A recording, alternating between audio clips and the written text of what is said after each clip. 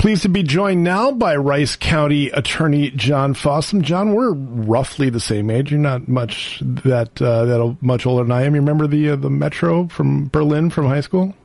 I wasn't in high school in 1987.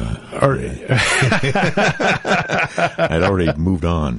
You got me by a couple of years then. Anyway, well, how are you doing, sir? Welcome. Oh, doing well. It's we've been awfully busy at the office.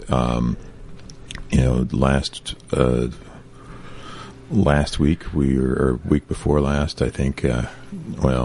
Now I'm losing track of time. I guess it was last week. Right. We did our grand jury for Mr. Kolstad. So, right.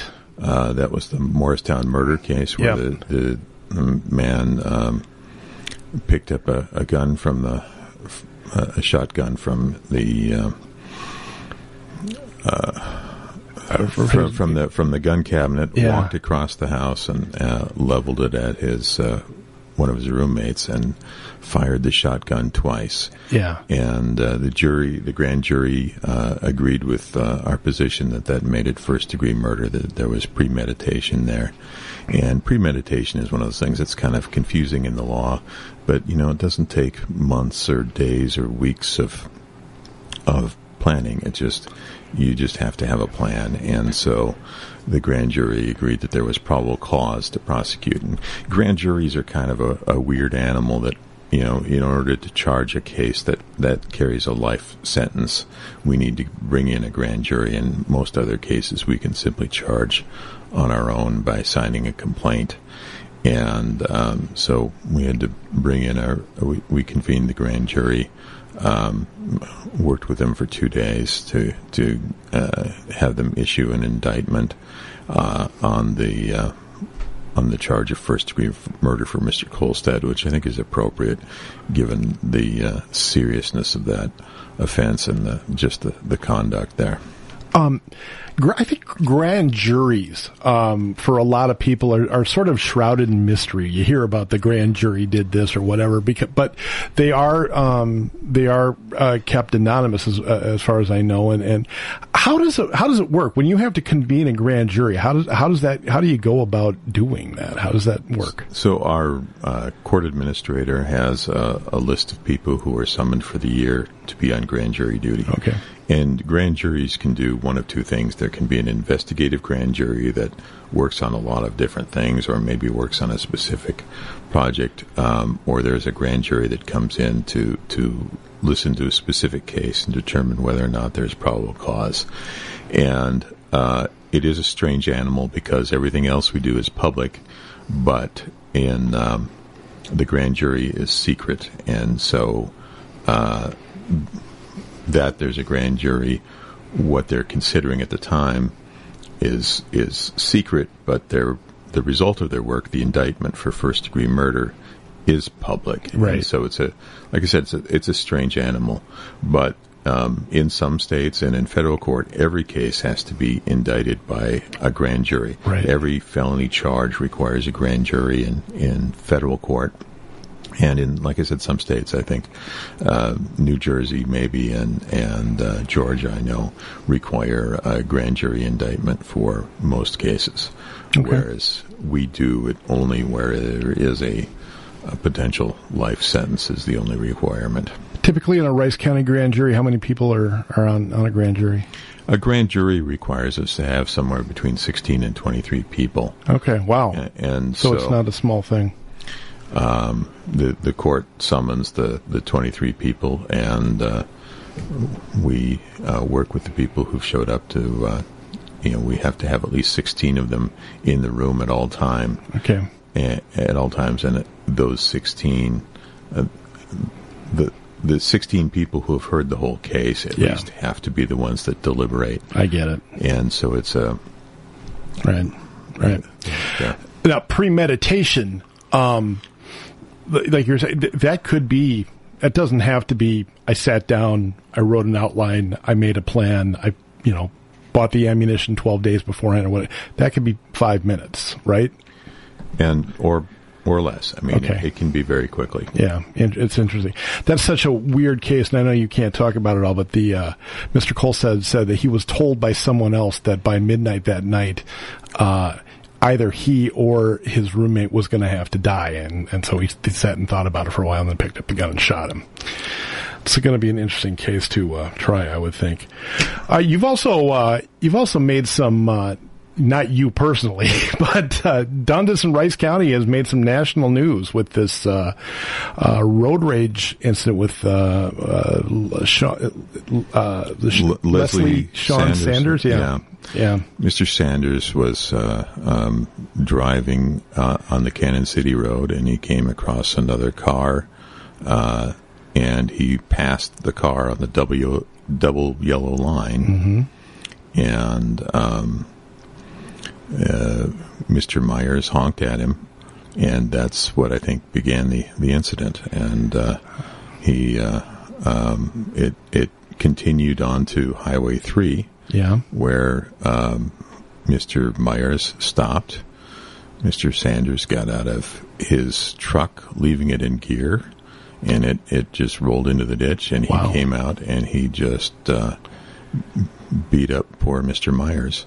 And Mr. Myers, at 79 years old and on his way to his dialysis appointment, died. And it's a terrible thing. What a tremendous tragedy for that family.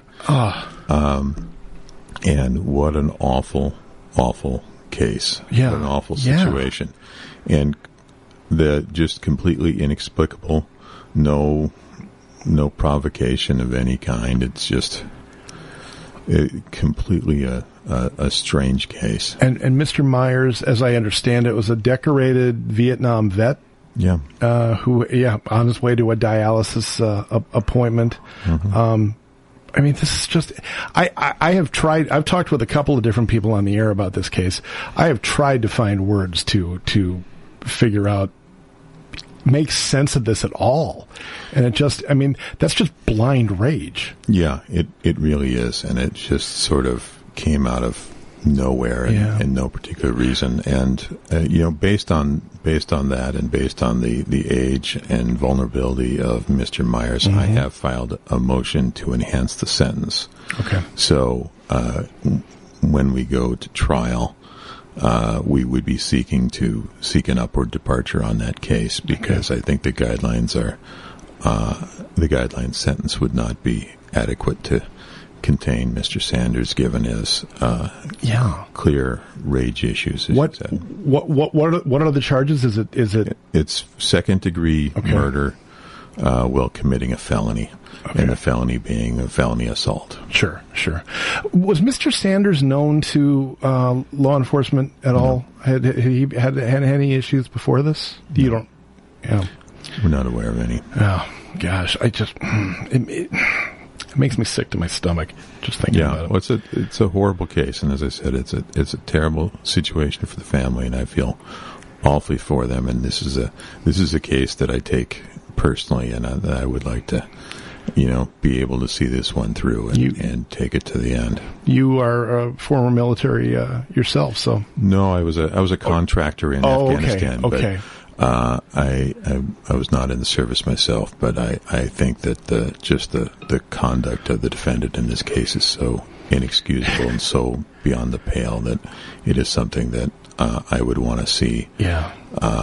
And so I hope to be able to take this case all the way through. Well,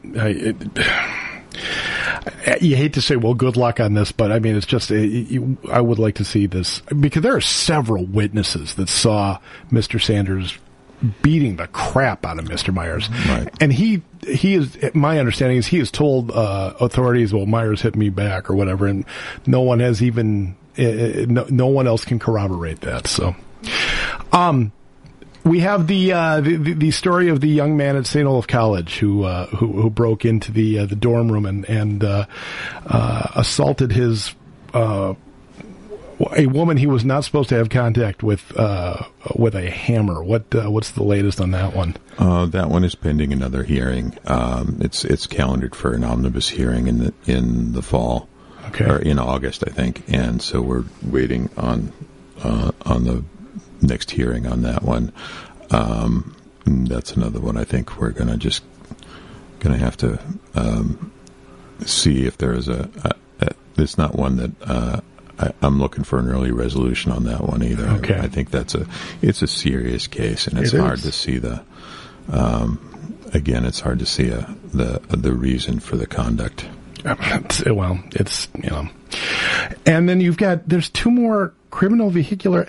John, you are a busy man right now. We have two more criminal vehicular homicide cases also. Yeah, if one that I wrote a brief on this week, filed, this was a crash at 35 and 19 from 2 years ago. So pandemic delays dragged this thing out, and that one I expect will be getting to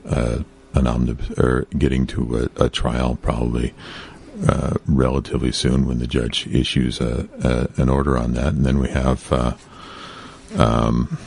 the one from the golf course case from last fall in Faribault, where the man left the golf course and had been drinking and ran over the young lady in the golf cart. And that's another terribly, horribly sad case that we are looking. I don't know if there will be a resolution on that one either, short of trial. I think those are, these are busy, difficult cases, and I am looking forward to, as I said, seeing all of these cases through. I want to see all 5 of these to the end, because they are cases that show that there's a real issue here, and just a valuing human life, and that's the victims and the victims' families deserve a fair resolution on these cases, and that's we want to make sure we get that for them. I'm starting to feel like we came out of the other side of the pandemic, and the entire world just went insane over the course of 2 years. But how is the backlog coming? The backlog is down, I think, using the court's numbers, to about where they would like us to be in November. So we're there. I think we're keeping up with it. But as I've told you before, we haven't done anything special to clear up the backlog. We looked at people who had multiple files, and we kind of resolved some of those. Right. And we worked out resolutions, but otherwise we've just been doing our work the way we would normally do it. Okay. And so it's not like we're having fire sales to get rid of cases. That's good. We are prosecuting the cases within our normal guidance. Yeah, and have you increased your staff level too? Yes, we're now at 11 lawyers, which we were at 10 for a while there, and so we have an extra pandemic ARP-funded lawyer to help us clear up the backlog and help deal with the prosecution cases. But in the meantime, we've had other things too. As you know, my office acts as the civil counsel for the county board and for the county as a whole. So in the last 6 months, we've been dealing with zoning issues. We've been dealing with voting questions. We've been dealing with lots of other elections issues as well. And so we've been we deal with a really broad range of things. Yeah. And it is a difficult and complex job,